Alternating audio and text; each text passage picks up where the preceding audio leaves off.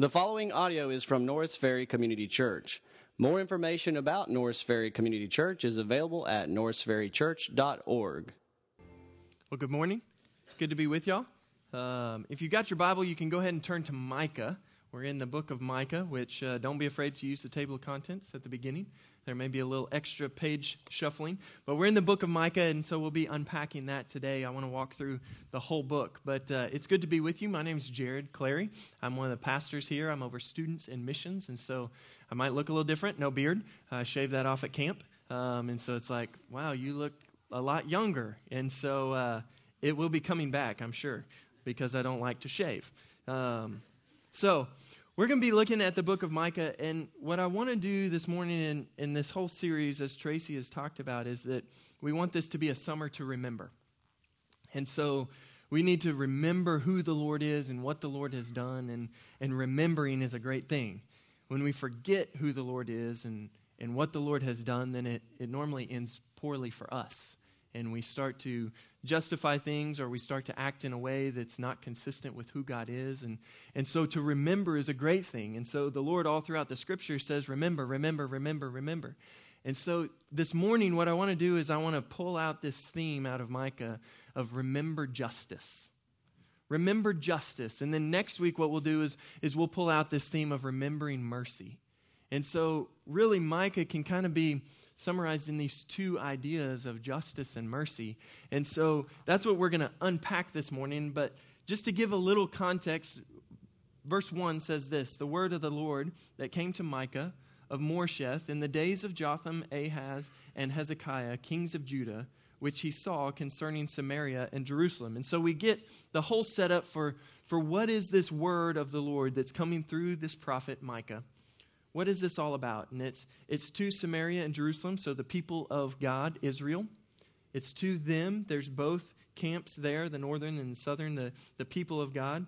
But it's in the timeline of these kings. And so what we see is that Micah was a contemporary of Isaiah and Hosea. And so as you read your Bible and you're looking at these prophecies and you're looking at what was going on in the time, and so you've got Isaiah, Hosea, and Micah are all contemporaries.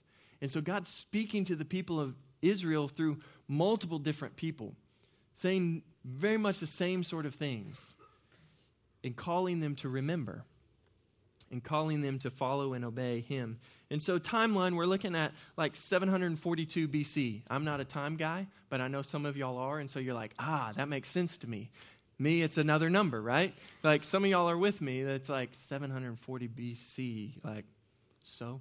But for some of you, that makes a lot of sense. This is before the fall of Israel. And so they have not been judged yet. The people of God have not been judged yet with the captivity that's coming in, but that's one of the things that Micah prophesies about. And so in this book, God is speaking to His people. And so that's what I want us to catch, is that this morning, through God's word, God is speaking to His people. There is a word for us this morning. The prophets, it's been said, afflict the comforted and comfort the afflicted. That the prophets afflict the comforted. Those who are comfortable, who are chilled out, who are fat and happy, those who are just cruising through life, the prophets come alongside and they afflict the comforted. They shake us out of our lazy stupor. But to those who are afflicted, the prophets come alongside those who are afflicted and who are crying out, where is God? God, why? God, where are you? God, do you hear me? And they bring comfort to the afflicted. And so my prayer this morning is that it would do both of those for us. That if you're in the place where you are crying out, God, where are you? God, why would you allow this? God, what is going on? God, do you even hear me? That you would be comforted.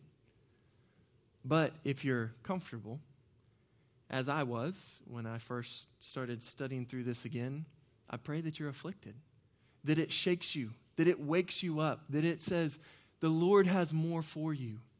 He has a purpose for you, and that you would hear that. It's not always a fun message to hear. It's not always a fun message to preach. But it's a good message and a word from the Lord that God is speaking to us as his people. Let me pray before we jump in. Lord, we ask that you would do what you can do. God, that you would awaken dead hearts to life. God, that you would open eyes that are blind to certain things, certain truths, certain realities, certain things in our own life. God, that you would awaken blind eyes that they would see. God, that you would open deaf ears. Lord, that as we've heard some of these things before and maybe we've never really heard it, God, that you would give us ears to hear. God, but even more importantly, God, would you give us a heart that desires the things which you desire for us. God, that we would remember who you are and what you call us to. God, that we would remember your goodness and your love for us. God, that we would remember your justice. God, that we would remember you, Lord, and that we would live every moment in light of the reality that you are our creator, that you love us, and that you have good for us. Lord, for your glory and our good, we ask it in Jesus' name. Amen. So the way that Micah is laid out is there's 3 cycles. And only having 2 opportunities to preach, I didn't want to bog down in these cycles, but to tell you there's these 3 cycles that Micah lays out. And the Lord comes to Micah and he says, hey, here's what I have against my people. And so there's a cycle that's a courtroom scene. And there's a judge and there's this courtroom scene where God brings this accusation against the people of God. And so what you see in these cycles is God brings this accusation and he says, this is what I have against you. And he brings the accusations and he unpacks those. And then at the end of every cycle, then there's a salvation. That this is what the Lord has against you, but God's not abandoning you, that he's going to save you. And then you get another one of, this is what the Lord has against you and the injustices that are present among the people of God that shouldn't be. And then God's going to save you. And then, this is what I have against you. And he unpacks all of that. And then he says, but I'm going to save you. And so we get these 3 cycles, and basically what I'm doing is I'm taking all of these things that the Lord has against his people and all of the injustices that are being done among the people of God. And I want us to look at these 3 truths that I'm going to give you, okay? So how do we unpack Micah in this? That there's these injustices that are going on, and then we're going to look at these 3 truths to remind ourselves of. But it's important for us to know that injustice is not particular to Micah's age, right? You and I know that there is injustice, which is a disease that permeates every generation, every human heart, every civilization, that there is injustice that happens. It permeates every segment of human history. That's one of the things that's great about history is we see that injustice has, human hearts are the same. It's been in every generation. And yet it's something that we must use every means to fight against and eliminate. The injustice that we see. And so point number 1 that we see out of Micah is that God is the standard of justice. God is the standard of justice. Look at chapter 2, verse 1. It says, woe to those who devise wickedness and work evil in their beds. When the morning dawns, they perform it because it is in the power of their hands. Now I want to catch this, that there was a means of determining right and wrong that was present in Micah's day and among these people that God says, no, that's not right. And it's present in our day. I have 4 children. My oldest is named Micah. I love this book. I love the passages and some of these truths that are claimed. And so Micah is my oldest. He's 8. He's sitting right here. Give him a little shout out. He was like, Dad, you going to give me a shout out? Yeah. So sometimes I'll be in the house and I hear the scream. You guys know the scream if you've got children. Happy Father's Day, right? It's like the scream. And you walk in and it's like, he took my toy. It's like, oh boy, right? But there's a principle that's at play that might makes right. I'm bigger than you. I take what I want. It's mine now, and you can't get it back. But that's not just true of children, right? what Micah is saying here is that was true of the day. That they would lay in bed and go, I really like that lake house that guy's got. I'll just take it from him tomorrow. Might makes right. Like, he can't do anything to stop me, so I'll just take it. What's he going to do? I'm bigger, I'm better, I'm more powerful. He can't do anything, so it's mine. Might makes right. We see it on the news, right? That people abuse power. They use their power to get what they want because who's going to stop them? You see, our whole government is set up with these checks and balances so that this sort of stuff won't happen, right? Is what we're trying to get at, but might makes right. But where do we get the idea? How can we say, no, might makes right is wrong? That's wrong. Where do we even get that from? No one's going to the lions on the African plains and saying, hey, you shouldn't eat that baby gazelle just because you're bigger and stronger and faster. Shouldn't do that. Nobody's saying that to them. It's not a moral injustice for might to make right. For a bigger and badder lion to come and say, hey, this is my pride now. No one's going, oh, injustice. No one's saying that, but for a man to see a child and to say, I'm bigger, I'm badder, that's mine. Oh, the injustice. But where do we get this from? Where do we get that we cry, no, injustice? It's that God is the standard of justice. God is the standard. He defines right and wrong. God is our moral absolute. If you don't have God, where do you go to define justice and right and wrong? Well, you can culturally define it and say, well, our culture came up with these are the rules we have to apply. But what happens when there's a bigger and badder culture who comes in and says, no, our rules? Do you cry injustice? If there is no moral absolute, then there is no grounds for moral injustice. God is our standard of justice. He is the one who tells us what is right and wrong. As Christians, we derive our standard of justice from the Scriptures. God's commands are neither arbitrary nor irrational. Now catch that. They're not arbitrary or irrational because they stem from and reflect who God is. If God is just and He gave us His word is just. So it's not arbitrary of, I like this but don't like this. No, it's all just. It's all right. Or, oh, that's irrational. That one doesn't make sense, so I throw it out. No, God has given us His word, which is just. Therefore, because God is just, He knows what acts are just. And He prescribes what's just, and He forbids what's unjust. God is our standard of justice. Where do we go outside of His word to know what is right and wrong? It's like ships being tossed on the sea, driven to and fro. It's like the house that's built on the sand, which has no foundation and it crumbles. But God is just. He tells us what is right and wrong. Look at what was happening in Micah's day. He says they devise evil plans, chapter 2, verse 1, and because it's in the power of the hand, then they take it. But verse 2, they covet fields and seize them, and houses and take them away. They oppress a man in his house and a man in his inheritance. They were taking away inheritances, which then left children with nothing.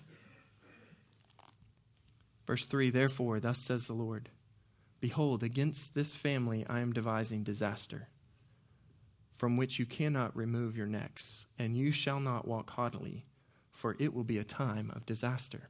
We see that God speaks into the injustice.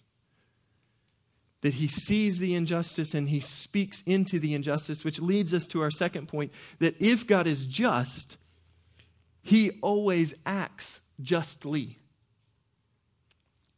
God is just, and therefore everything that flows out of him is just.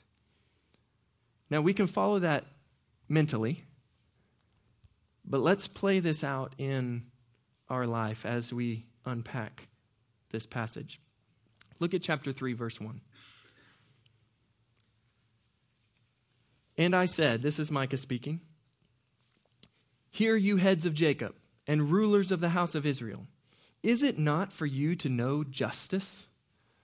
Now, initial reading of this, it didn't hit me, but then as I began to study this, then this verse is the verse that sat on my chest like an elephant.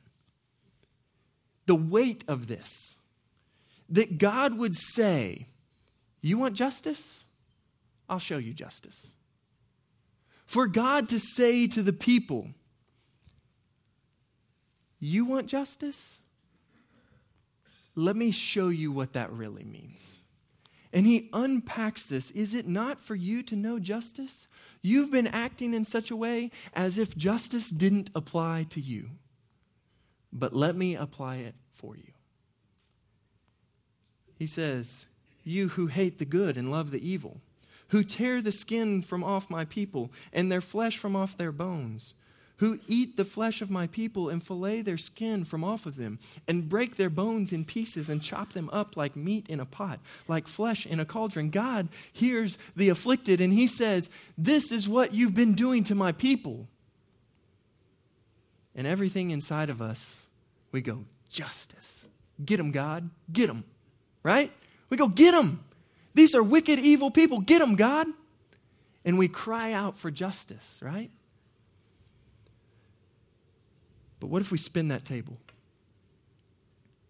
And what if God says to you what you have said to other people? See, most of us don't see ourselves as these people who are filleting others and who are crushing up their bones. And this is graphic stuff. We're like, gross, that's not me. Like, I'm good. Like, I'm a pretty good person, right? Like, I treat people nice. But what are the injustices of our day? You're like, oh boy, here he goes. What are the injustices that we see? Well, a lot of them are political. But what about an abuse of power?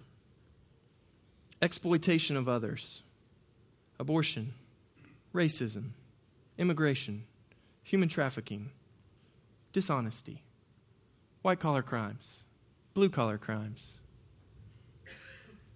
injustice, crimes against one another, taking advantage of the weak, taking advantage of those who don't have a voice or whose voice is small,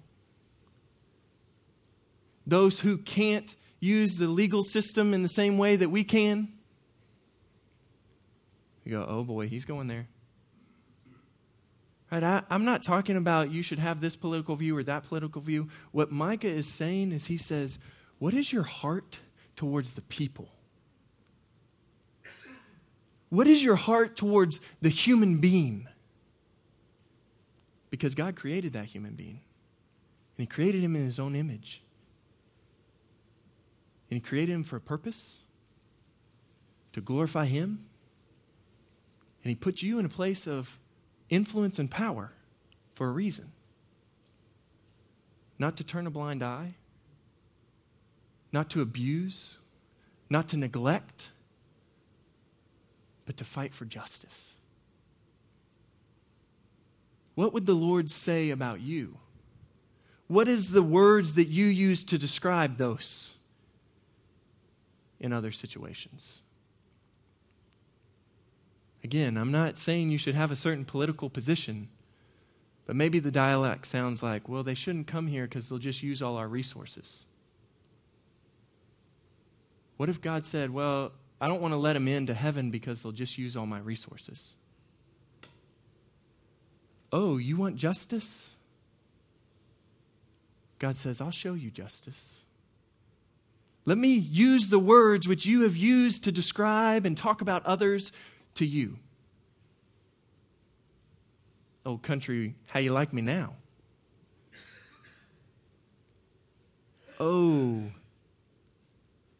the prophets afflict the comforted, right? Oh, how it sits on us to say, wow, have I fought for justice? Have I remembered the justice of God? Do I want God to interact with me in the way that I have interacted with others? Oh, the justice of God. Look at some of these things that were going on. Chapter 2, verse 9. Micah says, the women of my people you drive out from their delightful houses. Their young children you take away, my splendor forever. He says, you are abusing the widowed and orphaned. Chapter 3, verse 2 through 4. We've already read it, but he says, you were literally abusing my children, and it was evil. You hated good and you loved evil. Verse 5. Thus says the Lord concerning the prophets who lead my people astray. He says, you're leading my people astray, and I'm going to lead you into darkness. He says, you have afflicted others, you will be afflicted. You have stolen other people's homes, I will take your home away from you. I will give it to another. You've evicted people, I'll evict you from the land I've given you. You've afflicted others, I will afflict you. You have led people into darkness, I will put you in darkness. Chapter 3, verse 9 through 12, he says, hear this, you heads of the house of Jacob, and rulers of the house of Israel, who detest justice and make crooked all that is straight. He says, you don't even want justice. You detest it. You say, no, no, no, no. You make crooked all that is straight, who build Zion with blood and Jerusalem with iniquity. Its heads give judgment for a bribe. Its priests teach for a price. Its prophets practice divination for money. Yet they lean on the Lord and say, is not the Lord in the midst of us? No disaster shall come upon us.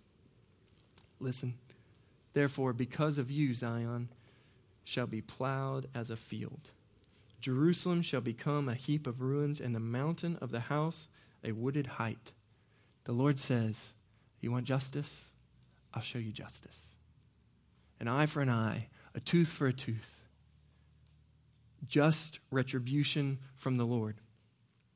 But remember, all that the Lord does is just. It's his nature of who he is. And so when you're on the receiving end of this, you go, no, no, no, no, no. I don't like the justice of God. But what about when you're afflicted? What about when you lost your house? When you sit in darkness, when you've been abused by those in power? Oh, the justice of God is like a warm blanket, right? Comfort in the midst of chaos. In the midst of the unknown and the oppression, it's joy and light.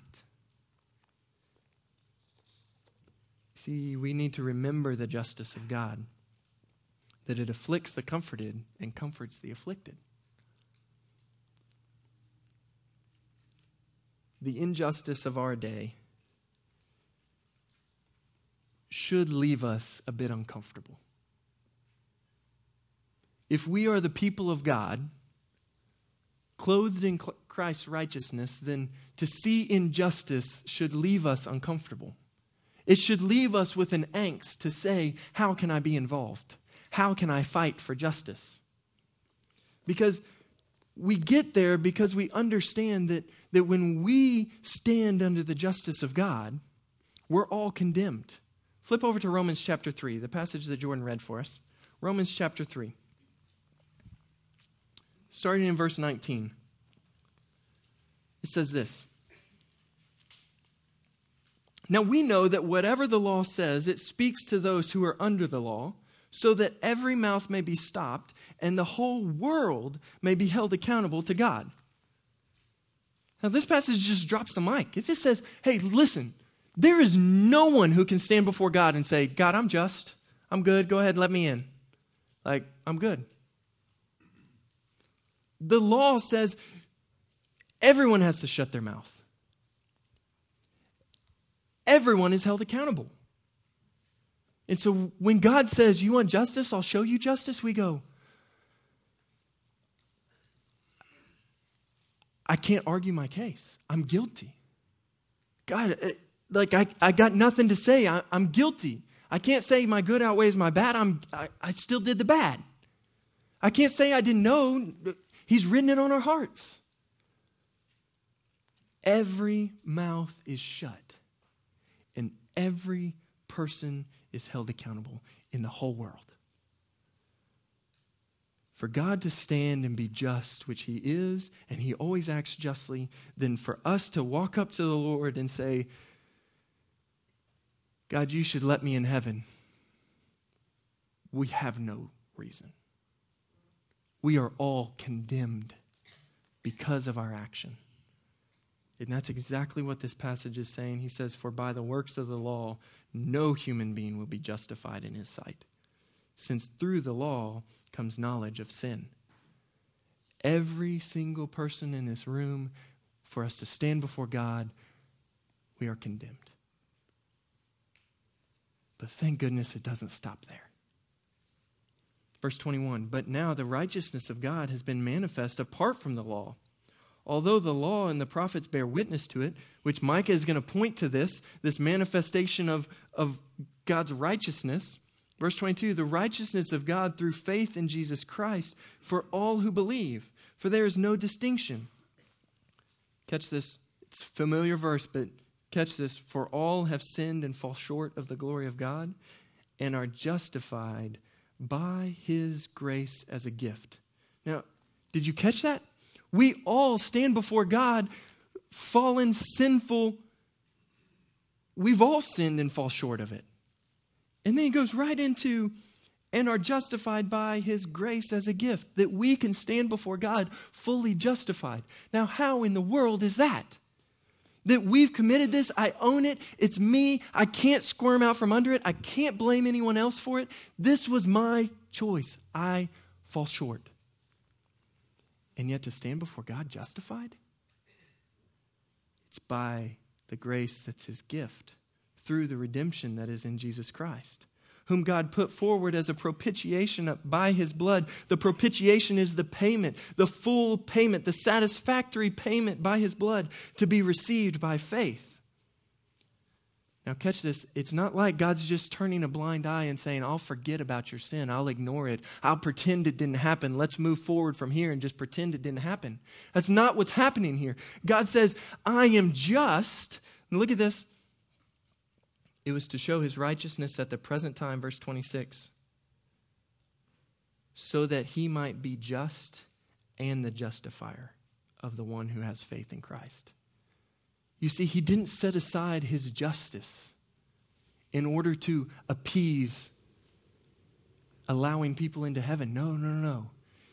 God is just, and he poured out his wrath on your sin and on my sin on Jesus Christ, in order that we might stand before him justified, fully paid, fully clean, righteous and redeemed, clothed in the righteousness of Christ, not clothed in the filthiness of my own sin and selfishness, but clothed in the righteousness of Christ, because God is just and the justifier. He provided the way. But don't miss this. This is only for those who by faith have put their faith in Jesus Christ, who have put their hope in Jesus Christ. If you haven't put your faith in Jesus Christ and received the gift of Christ's righteousness, then you still stand before God in your own righteousness, which is filthy.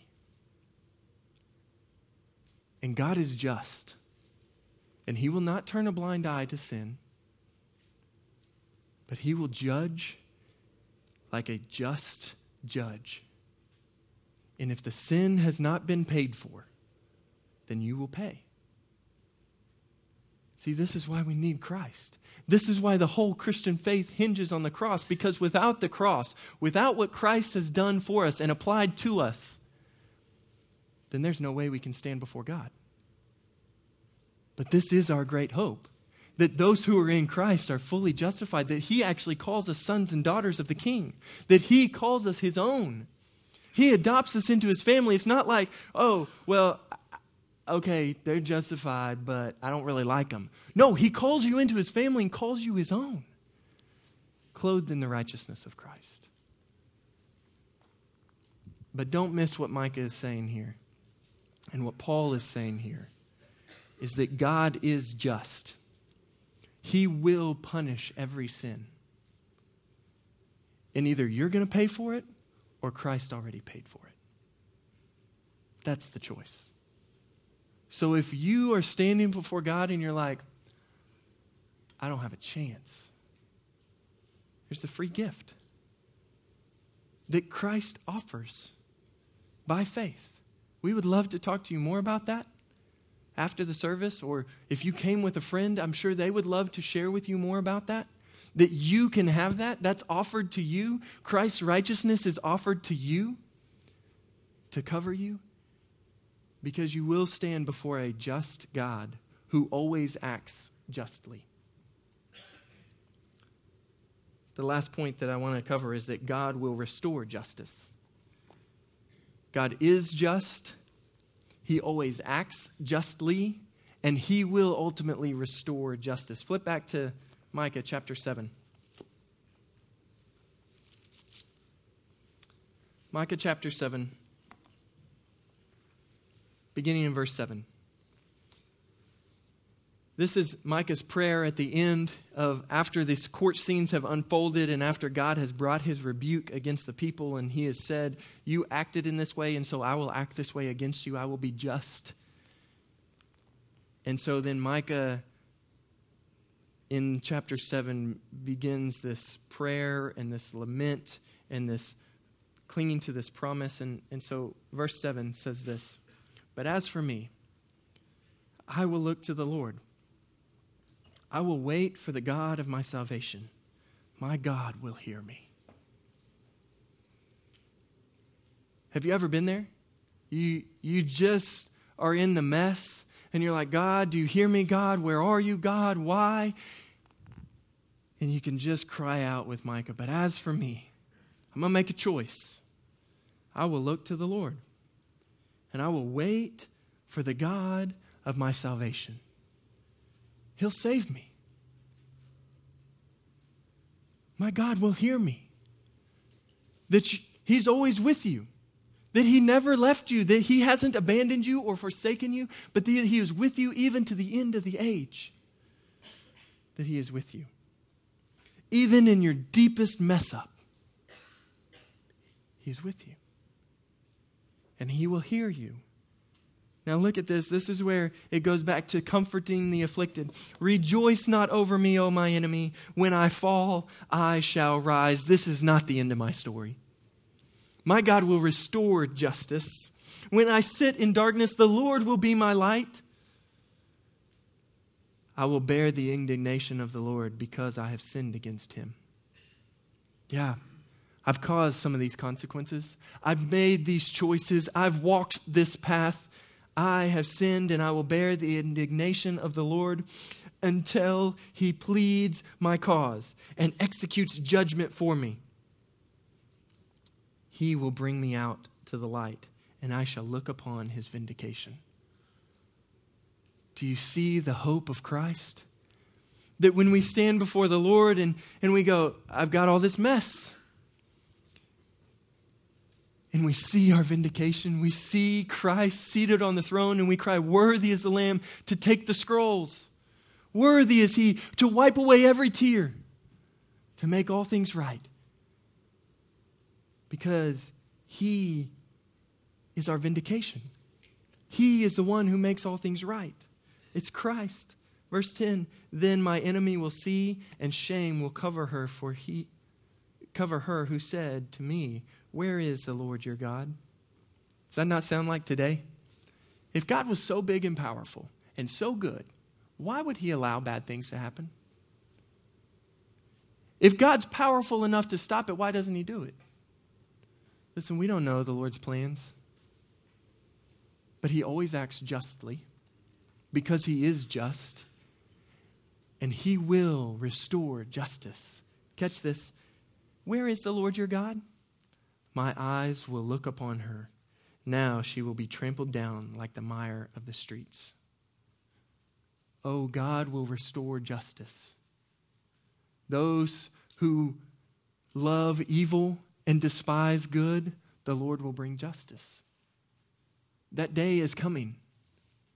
But for you and for me, are you going to be standing before the Lord in the day of justice, clothed in your own righteousness, which is filthy rags, or clothed in the righteousness of Christ? You see, if we're clothed in the righteousness of Christ, then we ought to look like it now.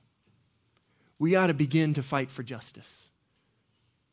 Your voice should not be silent in the midst of injustice, but the Christian's voice should be loud because we're clothed in Christ's righteousness, because we are the representation of Christ, because we are his ambassador, making an appeal for the justice of God of what right and wrong is. We are the voice for those without a voice. And so, in the midst of injustice, I hope that the Lord is afflicting some of us that have been comfortable, that have been sitting just fat and happy, lazy, enjoying life, enjoying that we're right with the Lord while others are being taken advantage of. I pray that the Lord afflicts you, as he has me. He's placed you in an incredible country with incredible influence, with incredible resources, with a voice of influence. It may be 2 people, it may be 10,000 people, but God has given you a voice to fight for justice because God has made you justified, and that is a free gift to offer to others. If you're sitting afflicted, I pray that you are comforted. I pray that you know that the Lord hears, and that you would sit and you would wait on the God of your salvation, because he hears you, and he will restore all justice. He hasn't abandoned you or forgotten you, and he won't turn a blind eye to evil. He will avenge and vindicate. There's a message for all of us today, right? Because of the justice of God, which we should remember, it ought to motivate us. That we can't sit and stay where we're at, but that it pushes us to actively wait or to actively fight for justice. Let's pray.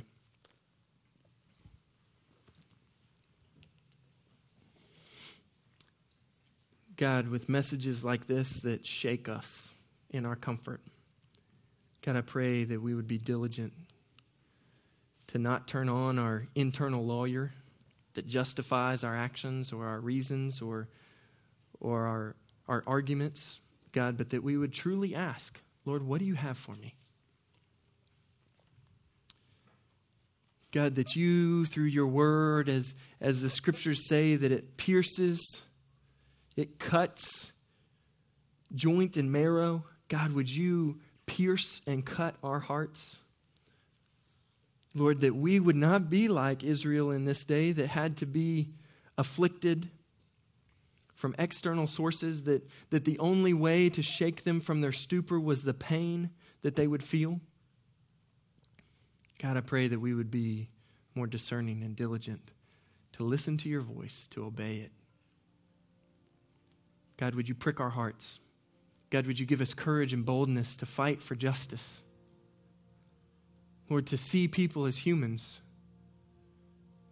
Lord, would we be reminded that you are just and you always act justly and you will restore justice. God, would we live in such a way that we reflect that to a world that's looking for hope, to a world which cries out for justice but has nowhere to look for it, that doesn't know how to find it. God, would we be the voice that tells them where to run, that tells them who you are, that tells them that there is a God who is just, but that he has sent his Son that he might be the justifier of all those who would run to him and find salvation in his name.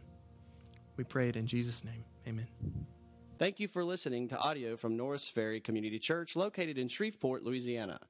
Feel free to make copies of this message to give to others, but please do not charge for these copies or alter the content in any way without permission.